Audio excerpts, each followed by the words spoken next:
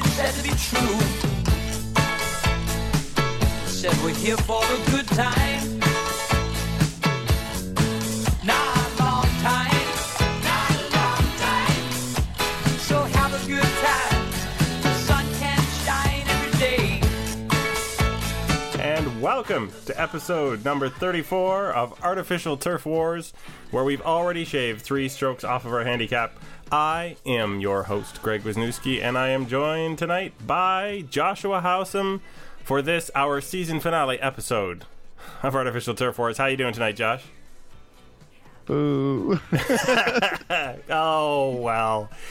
All good. Although I was dancing along to that song, so well, that helped. I mean, no baseball season lasts forever, right?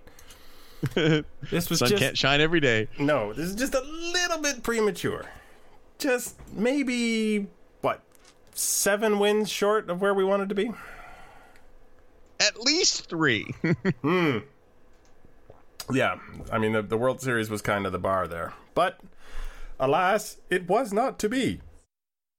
I'd like to say that I'm really broken up about all this. But I was broken up when they went down 3-0. And as it is, I've had some time for it to all sink in. Where are you at? Well, it's kind of the same way. I mean, once they got down so far, it was just sort of playing with house money. It's like if they came back, great. But, well, you know, it's like you're kind of in trouble. Your tweet about the radiation poisoning from a couple days ago was pretty good. You can read it out loud for the folks if you like. I was proud of myself. Is being down 3-0 in a playoff series is like having radiation poisoning. You look okay, you feel fine right now, but in a few days, you'll be dead. That's pretty much how it goes. It's just like, well, they're going to let you play again, but you make one tiny little mistake. You have one off game, like Marco Estrada, say, not being able to locate his fastball particularly well today, and that's it. Goodbye was all she wrote. I don't want to drag too many cliches out here. I think we have to the cliches of the week. Yeah, the cliches of the season. I think number one, that's if there is a disappointment, it's that this pitching staff that did so much more than any of us imagined it was going to do as a whole ended up continuing to do that and did not get, I don't think, justly rewarded for all of the success that they could have had with a slightly more well-timed offense. Yeah, I mean, they sort of, died the way that they lived the season. Last year, when the team gave up 4 or more runs, they were 33-56, which is not very good, but it was the second best record in the league. This year, in those same moments when they gave up 4 more runs, they were 20-57, which was good for 18th. They just, they didn't they didn't perform for their pitchers when they were not great. Mm-hmm. They needed excellence, or they didn't win. And that's a lot of pressure to put on. And then, like we alluded to a few podcasts ago, there were no more Minnesota Twins coming down the pipe. There were no more Tampa Bay Rays teams, in the future. That some of those 89 wins were picked up off of soft targets, and the target by the time I'm surprised that they swept Texas. I did not see that coming. Yeah, well, it's interesting. If you told me that they were going to hit Darvish and Hamels, but not hit Ryan Merritt, Josh Tomlin, and a bullpen game, I would have said you were crazy. Yeah, and I thought when they did sweep Texas, because of who they hit and how hard they hit them, I thought, well, the approach appears to have vastly improved, but maybe those were just 2 guys having an off night. Not able to locate what they wanted where they wanted. Yeah, and it certainly could be that. But whatever it was, the Indians pitchers did what Cleveland. A lot of teams... Yeah, sorry, the Clevelands. Pitchers did a lot of what a lot of teams were doing to the Blue Jays down the stretch. A lot of soft pitches, breaking balls, and then fastballs that were only on the outside edge. Yeah. Now, let's go back to Jose Bautista and circumstances. In your mind, what were the circumstances that he was upset about? Well, I think he was just upset about, in general, that the umpiring was calling a lot of pitches off the plate for strikes. And then, so premature, well before the normal segment do-over, to everybody who ran with that comment and ignoring the following line where he said, but it's been the same for both teams. Well, that would have just been boring. It's like, oh, his circumstances. He's making excuses, saying, "Oh, it's like there's bias and they're rigging it for the Indians, the Clevelands." No, he was just saying that the umpiring was bad. And of course, he can't say either of those things. The one that everyone accused him of saying, or that the umpiring's bad, without exposing himself to a fine and discipline, right? So yeah. He's not playing shy to necessarily be cute. He's doing it because he just doesn't want to lose money. Yeah, he started saying something and he realized, I would bet he started saying it, realized he couldn't quite stop, and decided to, kind of make it a little bit obscure, so he maybe got himself obviously out of the direct spotlight of any discipline. I think the other thing that I don't know if he was complaining about it, but certainly it is a difficult thing for the hitters, is hitting in late afternoon games. That's, I don't want to use the S word because we make fun of broadcasters for using it, but I wonder if constantly being in suboptimal conditions for hitting, unless you're under the dome, and at a weird time of day that you're not used to playing at, if all of that sort of, has the potential to throw you off just enough to get under your skin.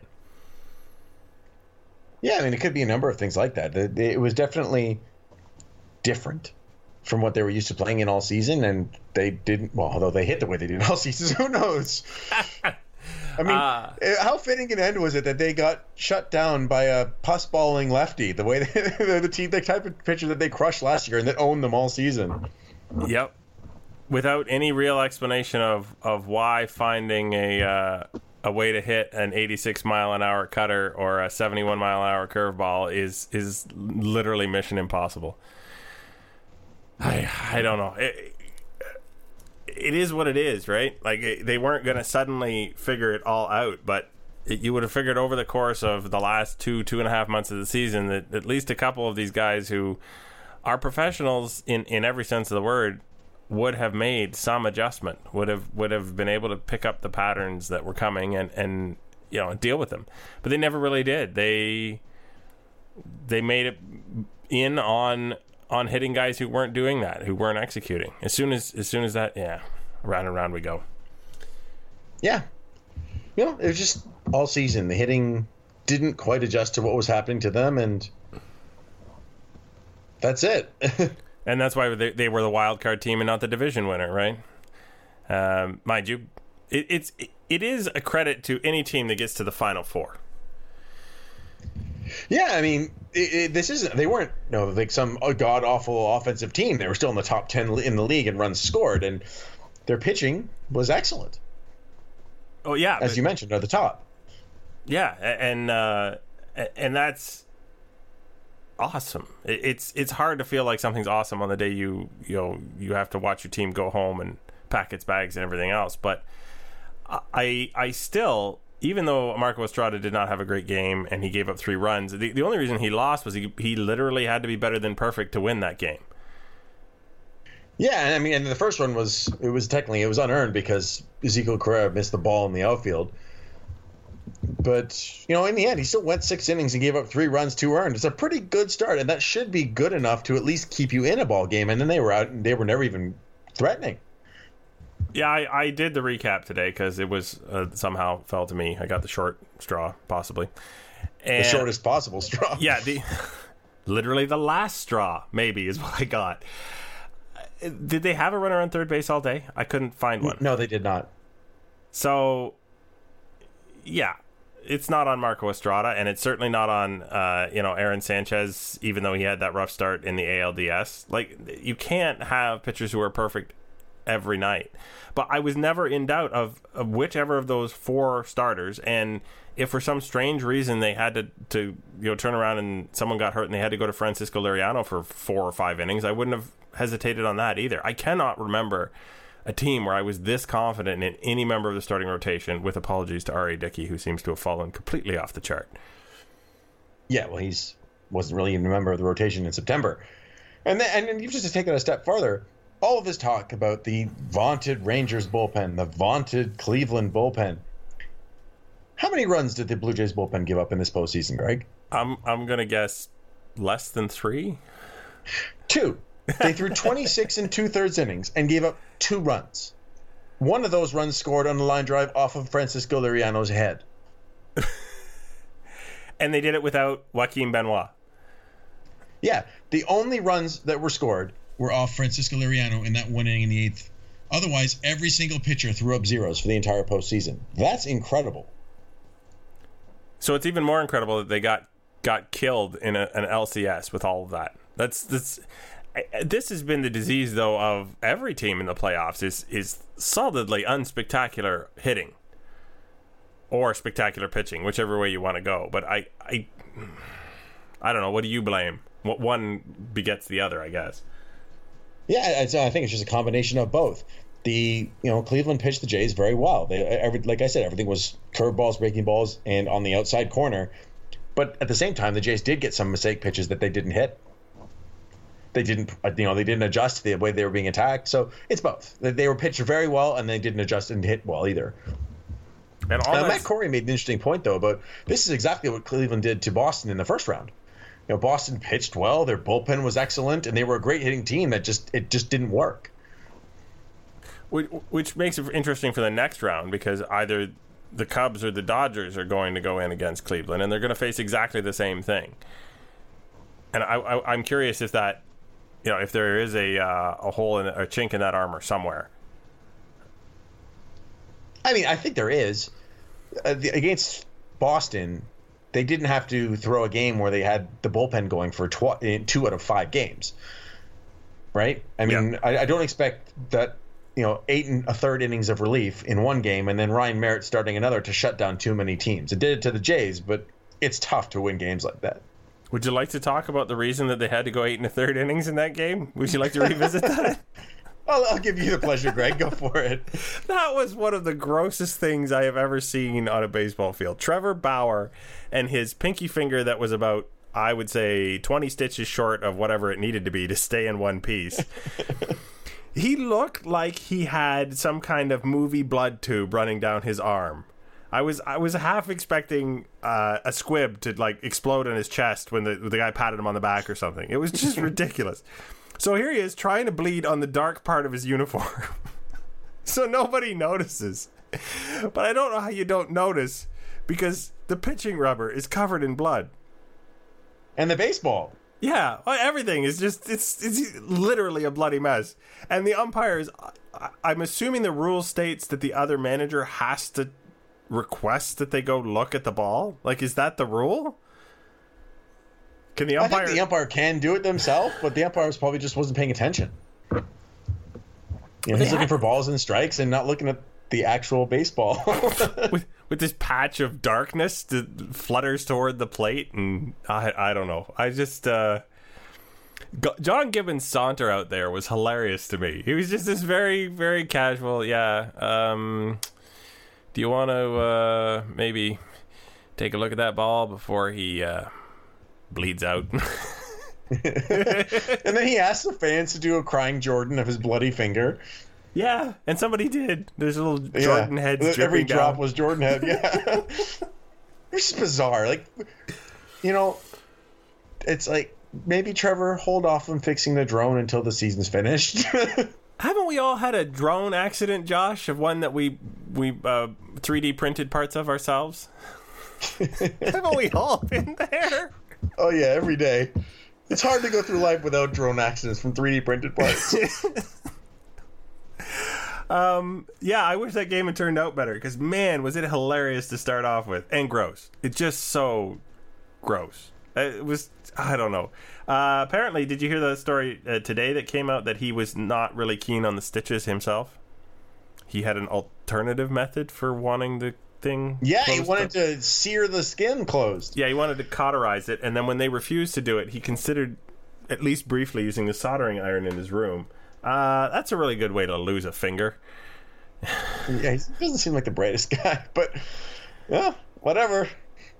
They're Well, going of course through the he's World Series. He's not the brightest guy. He thinks that The Phantom Menace is the best Star Wars movie. All right, that's it. Forget him. He's a terrible person. Exactly. We out. Plus, he apparently doesn't like Canada. But we were through all that before.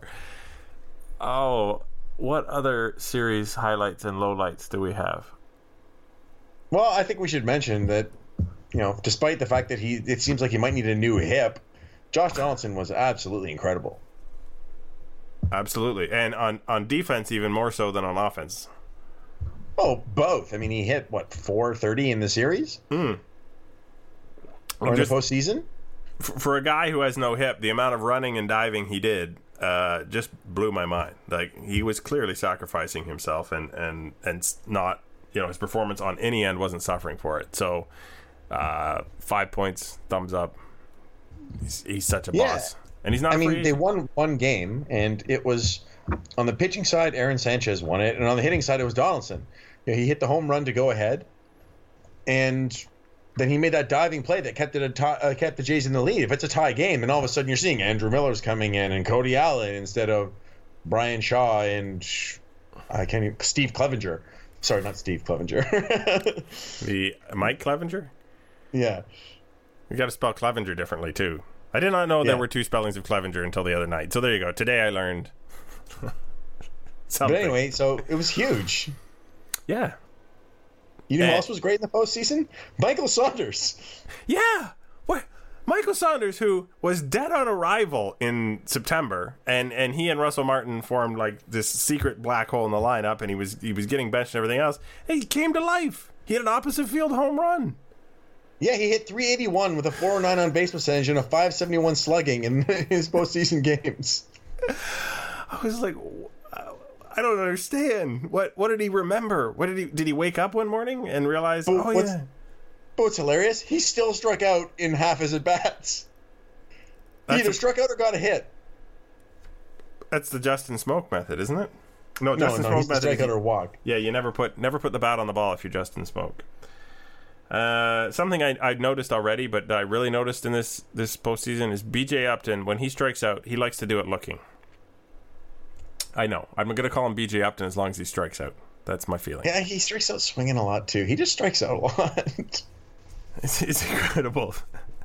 I'm not... I understand that pickup, in the long-term context, but he's kind of a weird pickup. He literally is I assume, the emergency stopgap in case they can't pick up another outfielder in the offseason, isn't he?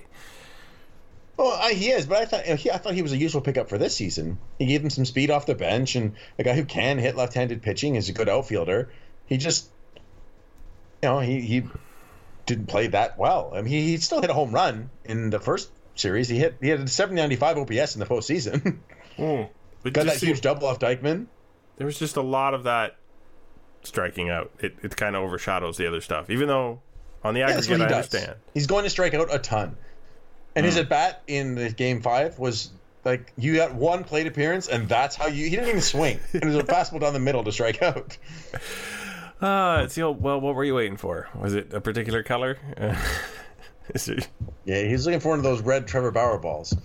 Ezekiel Carrera made his case that Melvin Upton should not be the fourth outfielder or the third outfielder. Yeah. 2 triples, back-to-back games. Yeah, Zeke was... And he didn't play well in this last game, but he was star. They wouldn't even be where they were without Zeke. Who thought I was going to be saying that? There's so many weird things that happen in the small series. Mm-hmm. And then people, of course, I think they remember that small series, and they take it in the next season, and they go, oh, I remember Carrera was a pretty good player. Yes. Yeah, we're going to actually get questions about that. Oh, well. Carrera and his role going forward. Well, we have a lot of questions. But before I go to the questions, is there anything that you feel we've glossed over and or missed about the ALCS? Not really. No. The starting pitching was good. The bullpen was even better. The hitting sucked. I think we went in that pretty deeply. And Cleveland, congrats to them. They did very well. And they used their bullpen to its maximum effect, and it helped. They won. Okay, briefly, before we go to the questions, what do you think about the the unconventional bullpen usage and whether or not this will carry over into next year's regular season, since, nobody's head exploded by them doing this. I saw a tweet. It was by Drew Fairservice. I can't remember exactly what it was. It was like... Some manager will use this method, and they will go... They'll go 60 and 20 in the first half, and then they'll. I can't remember I don't want to do the math, but they'll just tank in the second half and they'll mutiny. Yeah. You can't do that for an entire season. You will kill your pitchers. Which is fair. I just wonder if the principle can be applied more lightly, i.e., no, you can't ask Andrew Miller for 6 outs every time, but can you convince him that those 3 outs in the 7th with a man on second and the heart of the order coming up are more important than the 3 outs in the 8th, and get him to buy into that consistently? I think you can, and I think teams have done that before. And part of the reason I think that Cleveland was able to do it because they also have Cody Allen. I don't know if Terry Francona does that if he just has Andrew Miller. Right, because you have to finish the game, and you can't. You don't know that you're going to score runs. I heard today that Cleveland, despite both of these series wins, has not scored a run after the 7th inning in the entire playoffs. That's interesting. But, yeah, it's just you can't assume that you're going to do that, right? That you're going to get those runs later. And I honestly don't know if he only has the one elite reliever if he pitches them this way. It'll be interesting. So if you're a team like the Yankees this past season or the season before, they could have done that. But they did not. Well, they sort of did. I mean, Betances was coming in the 7th inning a lot. But they had a 3-headed monster, right? So not 2 years ago, though. And I think they've nearly killed Betances. Yeah, he might never throw another pitch in his life that's in the strike zone because his arm is just done. All right, on that odd note about Dellin Betances, let's start with that big list of questions. Because you, the fans, deserve our completely uninformed answers about things. Yeah, this is going to be kind of like the listener interaction episode because there's not much else to talk about, and you guys had lots of questions. All right, we will start with number 1, our homegrown question, and get it out of the way. Dave Church asks, why didn't John Gibbons tell the hitters to hit more home runs? Because he's the worst manager, Greg. Fire Gobbins. I hate that. Don't ever say that garbage. That's as bad as the people who want him fired. I hate that stuff. It's okay, Josh. It's a safe place. You just ruined my happy place. Because he's a bad... I haven't mentioned any other sports, and I'm not going to, so we're good. Yeah. We actually got some questions about people wanting Mr. Gibbons to be relieved of his duties. What? Mike Fenwick said, "Can we please fire Gibby now?" What would we like him to please do instead of what he did? Did he manage the bullpen badly? Did he put the wrong starting pitchers out there? Did he juggle the lineup to put the guy with the highest on base percentage at the top of the lineup when Carrera looked like he was cooling off? Did he get the bloody ball out of Trevor Bauer's hand? So there actually were a couple things that, I don't know whether they would have won the games, but there were a couple of times where I thought he had missteps. Like, we got a question about this, about when Dino Navarro got that hit today off Andrew Miller, and for some reason they did not send in a pinch runner. This is from Matty Hot Dogs. Do you think Pompey could have broken up that double play? Well, yeah, it wasn't a double play. It was just a forced play at second. I don't care if it's Dalton Pompey. I don't care if it's Ryan Goins. Marcus Stroman. It doesn't matter. There's no excuse for letting Dino Navarro run there. And it cost them a chance at having Bautista up as the tying run. I don't dispute that he makes mistakes. Absolutely. Do I think he makes any more mistakes than a typical to above average MLB manager? No. Like, the idea that he's horrible is what bothers me. It's which actually leads to this other question too from at Grumble or at Free Genie S, which is Grumble Pie. Did Gibbons get outmanaged by Francona? Yeah, he did, but it was Francona also had more weapons. Gibby probably shouldn't have sent Stroman out for the 6th, but it happens. But the next question was, do you think Gibby is a good enough manager to get to a World Series? Absolutely yes, right? Mm-hmm. I mean, he's in my mind, in addition to being a crapshoot, all playoff series are essentially created equal. They're all small samples where you're working with a kind of a weird permutation of your roster. He's got through a wild card game. He's got through a series where they were down with their backs against the wall. He's navigated them against the team with the most wins in the American League, with technically a superior team in some aspects. He got them through on a sweep. Nothing he's done is, it says he can't win a playoff series. His guys show up for him. This isn't a Billy Beane's team where they just wash out every time in the first round for some strange reason. Yeah, that's really bizarre. I mean, this goes back to, again, Dave Church's thing. He couldn't just tell the hitters to hit more home runs. The best hitters on this team, other than Donaldson, just didn't hit. So if they had hit, the Jays are probably going to the World Series. Yep. Yeah, and there's, I would say any manager who's guided his team through the long 162 is probably good enough to take them all the way to the World Series, because there's just a ton of luck involved. Yeah, exactly. Next. Got a couple of these ones, too. From Spork V. Well, I'll get to his first part of the question after, but why does it hurt so bad? From Jason Dakins, why does everything hurt? Subtle, guys. Really subtle. And from Zahir, what are you drinking to dull the pain? I did mention yesterday that I thought there might be a run on graham crackers, marshmallows, and Reese's peanut butter cups. The official snack of Artificial Turf Wars for all your Blue Jays losses needs. Why does it hurt? It hurts because we care. Alternatively, if you're really philosophical, it hurts because it would have felt so good to win. And they have to balance out. It's deep. Yeah, I think he covered that nicely. But here was the rest of Luke's question. Okay. What do we look forward to next year? A lot of people turn the page here. Well, book's over, man. I know how it ends. It's disappointing. I'm not saying it's wrong. Could have used a twist. What do you look forward to next year? I mean, I look forward to this rotation coming back. You could say with Joe Biagini, you're looking at 6 guys, which is what you want, who have the potential to start and throw 200 innings in the major leagues. That's exceedingly rare for any pitching staff to have that. Now, do I think that's going to be a problem by the time spring training gets here?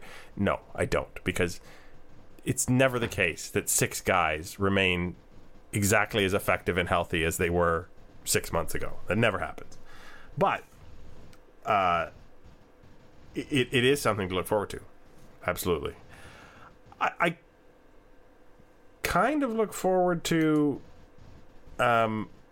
what middle of the order hitters Troy Tulowitzki and Josh Donaldson are going to do next year. I'm kind of curious because those guys, barring them re-signing Encarnacion or Bautista, those 2 guys are going to be the guys in this lineup going forward.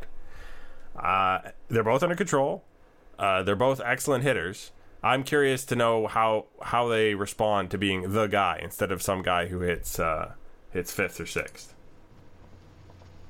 Yeah, it'll be interesting. Well, I mean, Donaldson has been the guy for a while, but they're just not the only guys. Yeah, exactly. I mean, Chilo's been the guy before, right, in Colorado.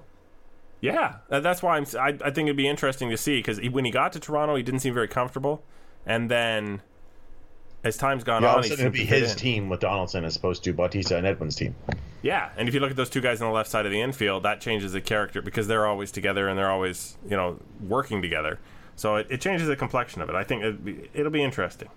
So next question, can we do Brian Clement's question? Is that a good one? Go for it. That's at Brian F.H. Clement. Does Bautista get extended a qualifying offer, and if so, does he accept? qualifying offer is $17 million this year. Yeah, 17.2 million. That extra 200,000 is important. It's the car insurance. He's absolutely getting a qualifying offer. Yep. There's no chance that they're not going to. They'd take Bautista back for 1 year at 17 million in a heartbeat. But at the same time, there's 0% chance he's accepting it. No chance. He's 36. He's not playing for a big contract next offseason. He's going to take the biggest deal he can get right now. Yeah. Yeah, because the odds of even him believing that his age 36 season is going to reveal something that his age 30, something fantastic for him that the age 35 season did not, I think, are zero. Yeah. So, yeah, he's worth what he's worth now. That's only going to go down. So he'll take, like you said, the biggest offer he can get. And it's not going to be 1 year. Nope. Quinn Sweetser, Q Sweetser 17. Now Quinn, I got the Twitter. Yeah, used to ask us all the email questions. So now the questions have to be a little bit shorter. But yeah, if y'all were wondering, you can now follow Quinn on Twitter if you're up to it. What was your favorite moment from this season? Oh, jeez. I think at this point it has to be Edwin's walk-off against Baltimore. That's a I can't think of a better thing than that. Yeah, it's. I think we're. You know what? I'm not going to commit to this one. We're going to come back next week. Yeah, we've had more time to think about the actually when we're really reflecting on the season. Yeah, and we're going to do. I'm going to make us do our high point and low point. Possibly not in that order, because that's bad for the the overall feel of the podcast. But you keep finishing on a low note. We got another question on that note from Lauren Simmons at Lauren Dorfman. But the biggest surprise of the season, biggest disappointment. Do you want to save that as well? Yeah. Well, now that'll be like. Will that be? What is that? Sorry, who was that from? Lauren Simmons. Okay, because we have the one from Brian that I think is a repeat of last week's question. What's the one thing Jays fans flipped on the most this season? Saunders being bad or the Hap contract being good? Like, did they completely reverse opinions on? I think we can answer that one now. I think he kind of got them, didn't he? I think he's right. I mean, you could say the Estrada contract, because that was also in doubt. Everyone was okay with the Estrada contract when that was signed. Nobody was upset about 2 years, $26 million for that guy after what he did last year. So, yeah, Hap was... Maybe Bautista must sign versus maybe he can go. Yeah. Something popped into my head and it went, oh, that's good. It's obviously... This is great audio we're doing right now. Oh, man. Should we answer this question? Gripping stuff. Gripping. Our this is what happens when we put this in the hands of the listeners. Jeez. Yeah, you guys don't even know which questions to ask. We'll move... I would actually tend to agree with his assessments. And then Saunders, I don't know, in the end, though, is Saunders good or bad? Yes. Yes, he's both? Yeah. Okay. We can't make up our mind. Yeah, we're not going to save all these questions till next week just because we're probably going to get more of the same. But I would maybe we should touch on these ones here. These are talking about the outfield situation, essentially. If the Jays have issues finding outfielders, who gets more playing time, Alford or Carrera? No, that's from John LeBeau at Big Nice John. Yes. I think Carrera gets more time because Alford's not going to be ready, right? This is my guess. Yeah, I mean, Alford didn't even play in Double-A this year, really. He got a handful of games. And was hurt a lot?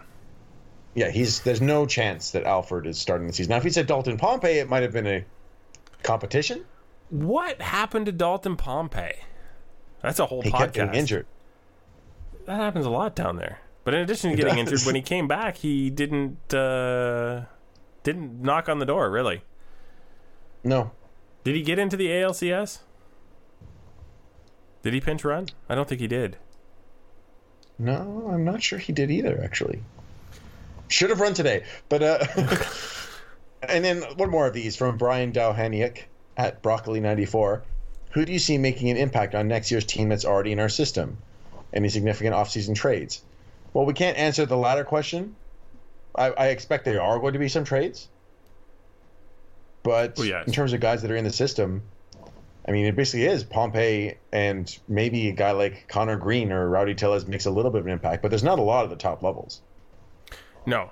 Mind you, if we go back and talk to Jesse Goldberg-Strassler, he would say there are probably a couple of guys who we've never really got on our radar who will make some kind of a difference, even if it's as a reliever. Yeah, I guess it depends on the kind of what you're talking about when you say impact. A guy comes up and pitches a few games, 10, 15 outings in relief, that's an impact. It's just not a huge one. Yeah, if I would say if anybody's looking at, okay, well, who in the system is, going to be knocking on the door, go take a look at the Fisher Cats and their best players. Because the guys in AAA are there more often than not for emergencies, and they're kind of a mix of former major leaguers and guys trying to get one last kick at the can and rejects and everything else. The actual prospects tend to end up at the level below that. And the Blue Jays love to dip down into AA to go get somebody still, even though they don't have the Las Vegas 51's problem of the insane offensive environment there. But that's a whole other story. Colleen Evans at Colleen Evans 6. Oh, did you have another one in your category? Well, I mentioned that one that she'd asked. Oh, no, sorry. Go ahead. I did not mention that one. That's a good one. In your opinion, why do the Jays always get heat for misbehaving, yet Cleveland can act immature and cocky with no media pushback? Is this a reference to Trevor Bauer? Well, the simplest answer is that they won. Right? I mean, the Jays were getting listed as making excuses or saying things you shouldn't when you're down. If the Jays were winning, it would not have been as bad. But the also flip answer is that the Jays have a reputation for this. Yeah. First, Jose Bautista, he gets a lot of hate around the league for, the way he acts on the field. It's kind of silly. Josh Donaldson, bit of the same. So that's why. I mean, the people have reported this before, so they would do it louder when they report on it again. It's like the never dying man in white thing. Right. There hasn't been any actual developments on that front in 3 or 4 years yet. There's nothing else to talk about when you're a national journalist because you haven't had time or energy or whatever to research the team in any depth, so you take the low-hanging fruit. And Bautista is quotable. You give him that. Yeah. I mean, he's a reporter's dream. Yeah, all you gotta do is show up. He's a smart guy who talks, right? He says his mind. He's not, we come to win. We're going to try hard. He gives you quotes. And then we got a couple last questions just basically about off-season strategy. This is from John Leggett at John Q. Legs. Obviously irreplaceable, but if Joey and Eddie leave, what strategies can we look for Shapiro's to employ to fill the void? And then we got a different one, which was basically asking the same thing. This is from Jason at Max Vista 13. Will they sign another starting pitcher? Probably not. Will anyone from the minor league come up full time? We touched that. And then who will / should they sign? And then he said, beer me. You can have a virtual beer, but we really don't. I don't know how that tastes. We'll reply with an emoji. Okay. A verbal emoji. No, I'm confused now. Okay. Who should they sign? As we've touched on before, the first 2 guys they're going to go after are their own guys, really, is Encarnacion and Bautista, after they've tested the market and seen what's out there. Do we still agree on that assessment? Yeah, and I think there's a good chance they'll go after Brett Cecil again as well. And then if you're, I don't know, free agent classes get really, it's tough to predict because every other team is going to jump at the best free agents as well. So in 3 weeks, we don't know who's the left. Jays could say the Jays want to go after Mike Napoli, but he might even make it a free agency. Cleveland might give him a quick extension. Guys like Beltran, Holiday that could be nice DHs, but free agency is very hard to predict. So they'll try to do trades, they'll try to do free agency, but the team is going to look different for sure. And I don't think the team is going to have a payroll shrinkage. There's been no hint of that at all. Everything has come up that payroll is the same or increasing, which, I mean, obviously it has to be because arbitration awards and everything else, it certainly can't shrink by a whole lot. But there's been, not yet anyway, there's been no crying poor about how the team's done because they drew 3 million fans and they drew 1 billion eyeballs on the TV this year. So this is the kind of team you want to be a fan of, but that doesn't mean that there is an unlimited amount of resources available. There's only so many players out there. Yeah. I do agree. trust those guys, Shapiro and Atkins, to be smart about who they sign. Remember, the team that just beat the Blue Jays is the one they built. Yeah. So, go figure. Do we have any more? No, I think that's enough because we got some of those like mood and best worst things that we're going to get to in our season wrap. All right. Sounds like a plan. All right. I have a brief do-over. It's not a do-over of great confidence, but it is a humorous do-over.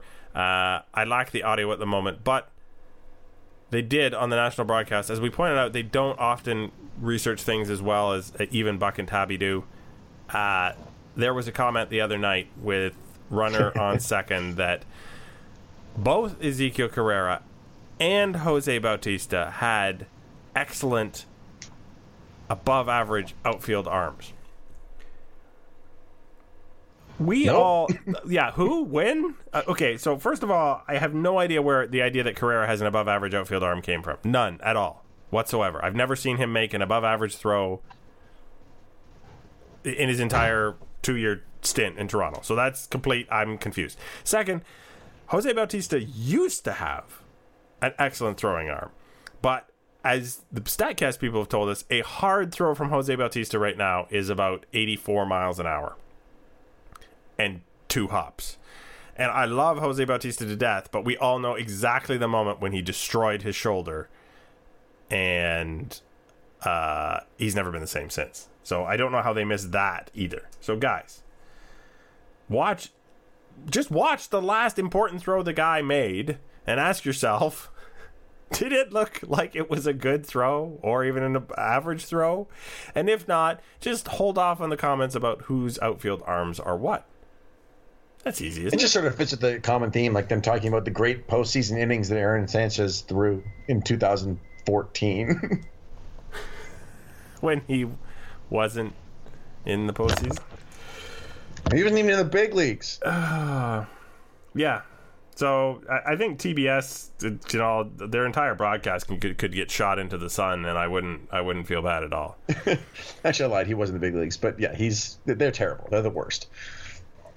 And they get to do it again next year. Woo! Yay! But they'll have the NL next year, so if we make it, we'll have to deal with them. Here's hoping. So what, my good friend, do you have as a final thought? You know, my final thought is basically last year when it ended, I was devastated. Like I could not believe that they had lost. They stranded the runners on third, the Pompey on third, and it really felt like they were going to come back and beat the Royals. This time, you know, they didn't choke away a game like they did game 2 in that series. They just lost, and it sucks. But it's like I can look back and say, yeah, that was a pretty good season. And the best team won. They were. You're right. They were just outplayed, and again, there are 30 teams every year in my mind. My final thought, and 29 of them go home disappointed at the end of October, early November.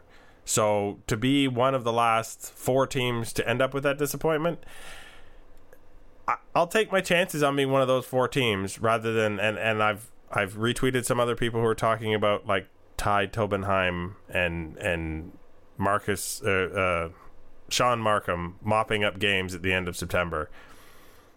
I would never trade that for this, even though this is disappointing. This is disappointing in so much of a better way. Yeah, 9 day. So, in that respect, we say maybe next year we will be back here.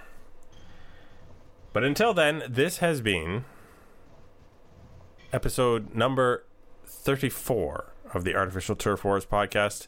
I have been Greg Wisniewski at Coolhead2010. You have been Josh Howsam at Joshua Howsam.